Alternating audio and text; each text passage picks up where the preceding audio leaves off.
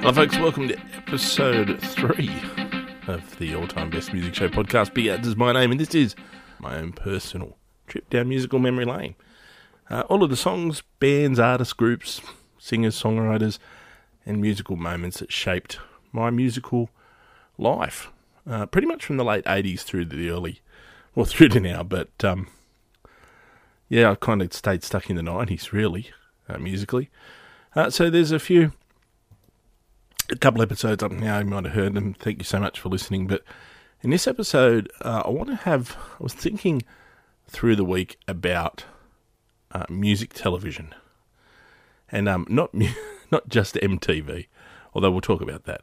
But music television, the music shows that shaped my musical my musical life. And normally I do like a 3 favourites. That's the plan, to do sort of 3 favourites, to try and narrow it down to 3. And the more I thought about this, the more I kind of thought, oh, there's more. There's more than just 3. There's a few. So I want to do a couple of special mentions, and then I want to talk about 3 shows that really had a fairly profound effect on my musical listening. So a special mention to the granddaddy of them all, as far as I'm concerned. Music television here in Australia goes back a long, long way. Way back to, the 60s, pretty much the birth of television, really. If you look at, you had bands like, shows like Bandstand on through the 50s and 60s, and there was always some sort of music type show on. Channel 9, I think, was one of the first ones to play one back in the 50s. But I guess the granddaddy of them all is Countdown on the ABC. Now, Countdown was on for around about 11 years. 13 years, I should say. And, of course, was gave us the legend that is Ian Molly Meldrum here in Australia. He had this incredible influence that if he told you to go listen to an album, you listened to an album. Terrible interviewer, not a fantastic TV presenter as well, but had an absolute influence on our musical history. In later years, they've done a couple of things with Countdown. You do get old episodes being replayed on Rage, which we'll talk about later on. I've mentioned Rage in previous episodes. You do get old episodes of Countdown. And, of course, in the late 80s, early 90s, they tried to revive it with a show called Countdown Revolution, which was aimed at a younger market, hosted by Tanya Lacey and Mark Little. And they tried to have a similar vibe to the old Countdown show, but it wasn't quite the same feeling.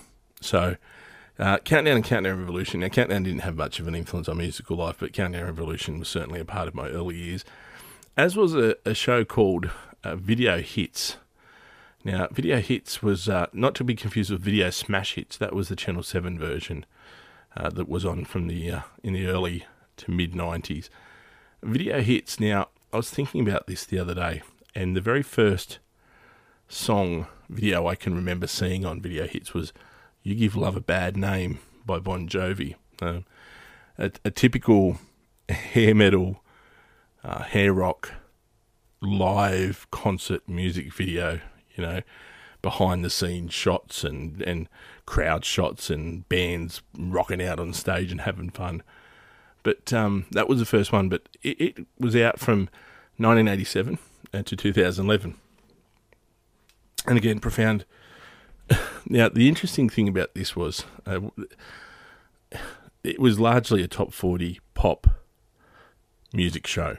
Okay, there was occasionally would get a heavy act or a punk act or something slightly left of centre. But I want people to think about an era where we didn't have downloads. This was pre-CDs, but pre-CDs.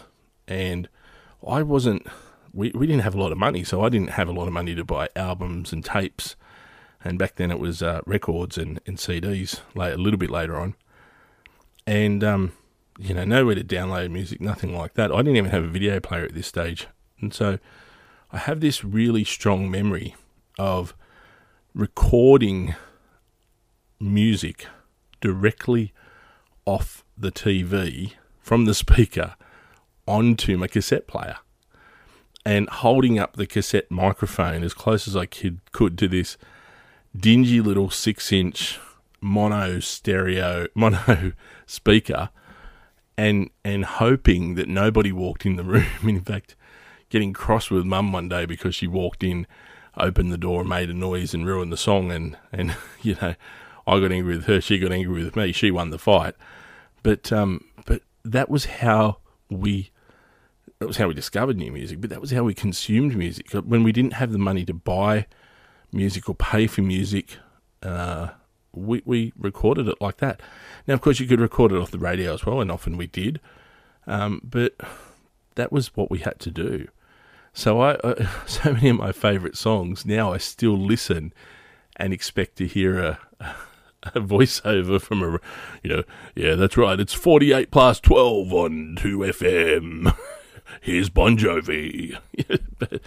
So that was how we got music. So Video Hits was a big part of the early career, as was a show called Ground Zero. Now, not a lot of people would know Ground Zero.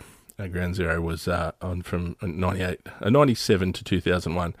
First couple of years, it was hosted by a young guy named Jade Gatt, who was a morning show presenter. Now, he was dropped from the show unceremoniously after a couple of seasons and replaced by Ugly Phil. Now, it was silly after that, but it was trying to be a little bit edgier. It was a later night TV show. It wasn't the morning pop show. So they gave us a slightly more alternative and harder kind of musical structure, and it was really cool. It also gave birth to an interviewer and a woman who I'm proud to have on my friends list, even though we're not friends, and it was just one of those early Facebook things that I thought, I wonder if I could connect with her. A woman named Bridie Reed, who was a musical journalist. I think she does TV production now. She was the roving reporter. Her name was Mustang Sally, and she wore leather pants. And in my early 20s, I thought Mustang Sally was pretty good. So she's still on my Facebook friends list, and I'm happy that she's there. But so it was Ground Zero was another one. But let's get into the three that really impacted on our musical consciousness. And at number 3 was MTV. And MTV was this. Here in Australia, MTV was a different version. Now, many of us know MTV as the music video channel. Of course, it started as a rock channel. It started as an FM, a visual version of an FM rock radio station. It was criticised in its early years for its lack of diversity, but over the years it added many programs to its structure. Now, this was before they were a reality TV channel. This was before like Pimp My Ride and the Geordie Shore, Jersey Shore shows. So they had a whole range of different shows like MTV Raps and Headbangers Ball, and of course the famous MTV Unplugged series that gave us the classic Nirvana album Unplugged from New York City. But here in Australia, initially at least, MTV was a 3-hour musical show that was on a Friday and a Saturday night for a few years actually.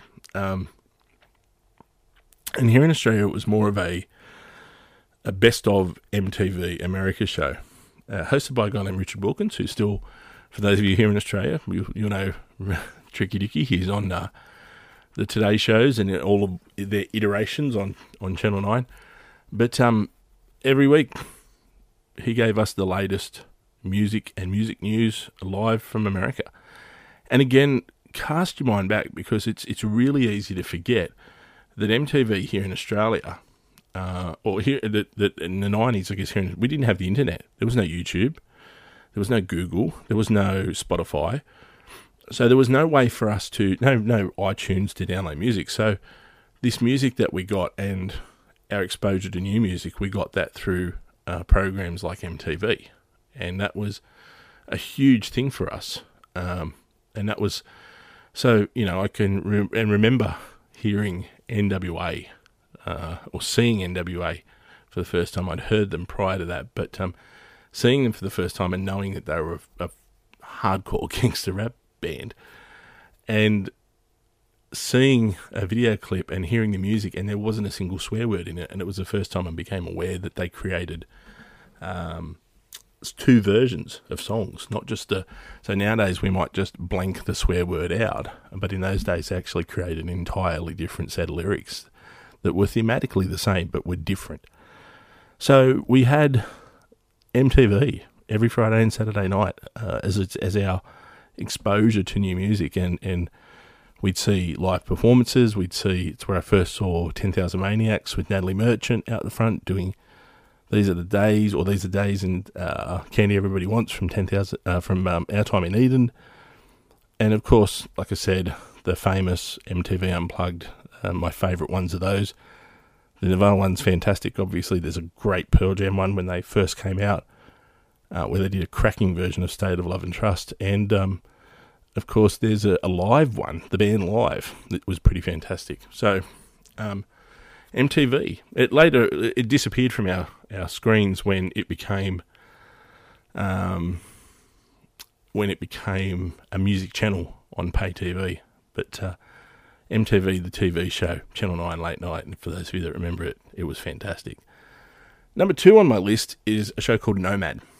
Now, a lot of people will have no idea what Nomad was. Nomad was an SBS TV show on in around about 92, 93, maybe up to about 94. And Nomad was amazing. So Nomad was very much an alternative music show.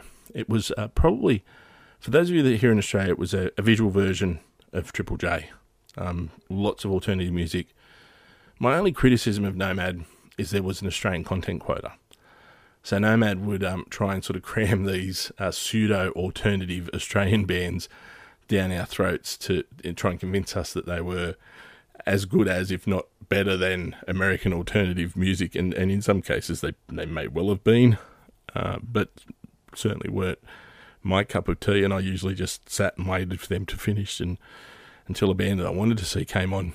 But Nomad was where I was first exposed to a band called Belly, and their album Star, which was one of my favourite albums of the 90s. And Nomad gave us, so in the early 90s, Nomad ran a music video competition. And the winners of that music video competition was a young band called The Innocent Criminals. Now, The Innocent Criminals went on to have incredible success. Most of you music fans, should understand that The Innocent Criminals went on to become Silverchair, a legendary Australian hard rock band. Some people believe that they were nothing more than Nirvana clones. They weren't. I mean, they were initially, but they developed into this incredibly diverse and amazing band. But The Innocent Criminals got their big break when they won this demo competition, essentially, on Nomad. And the prize was that they would get a video made of their song, and they get their song played on Triple J. So the band was signed, and so far have sold over 10 million albums worldwide, so they had a bit of success. They did have to change their name. They were originally The Innocent Criminals, and I believed that the change of name was due to the fact that Ben Harper's band was named The Innocent Criminals, and they got told you can't use this, so they had to change. But the video clip that they made, that SBS made, I believe there were 2 versions of the video for Tomorrow. It was the song Tomorrow. And the video that we see here in Australia, the Australian version, is actually the video that Nomad made for SBS. I believe, from memory, it opens with a moody shot of like a sunrise over Newcastle with, a black sort of silhouette of the city. And, travelling in a train or a bus or something like that, maybe a car. But Innocent Criminals, that was Nomad's claim to fame, but I think Nomad was one of the best, if not the most underrated, I should say, music shows in Australia at the time. And our last one, number 1 on our list, is, of course, Rage. Rage is the big daddy. It's pretty much the only one left. We don't have a lot of music television shows. We've got music TV channels on the pay TV channels, and, of course, you've got YouTube. You can watch it anytime you want. But Rage was on Friday and Saturday nights, Saturday mornings, and in the 80s and early 90s, Saturday mornings were the top 50, I believe, so you could watch the top 50 videos. Friday nights were the new music, into usually some sort of a theme type music. Saturday nights were usually guest presenters or a theme. And so, as I said in previous episodes, Rage was my introduction to Nirvana. It was the first time I saw Smells Like Teen Spirit. But also Rage was my introduction to a whole range of other bands, because if they had... So they would have a touring musician, like a band that was coming through, and they would get them to program 20 or 30, I suppose, of their favourite videos. So if you knew that was coming up, you would press record and just let it run, and get exposed to all sorts of really cool music. And if they had theme nights, they'd have a rap theme night or a punk theme night or a grunge theme night. And so again, you'd get to see all these bands, and quite often bands that you had not been exposed to before. And so it was quite incredible. And it's still around. And this is testament to the dedication of the ABC here in Australia, which is our public broadcaster, that it's still playing 25 years after it first aired. It still shows new music. It champions new music. You still get the guest hosts, and often now what we actually get is through the week on one of the multi-channels, we get a snippet, like usually about an hour of Rage with the guest host on it. So just occasionally we get these really cool... We had a grunge one a while back with Alice in Chains and the Screaming Trees on it.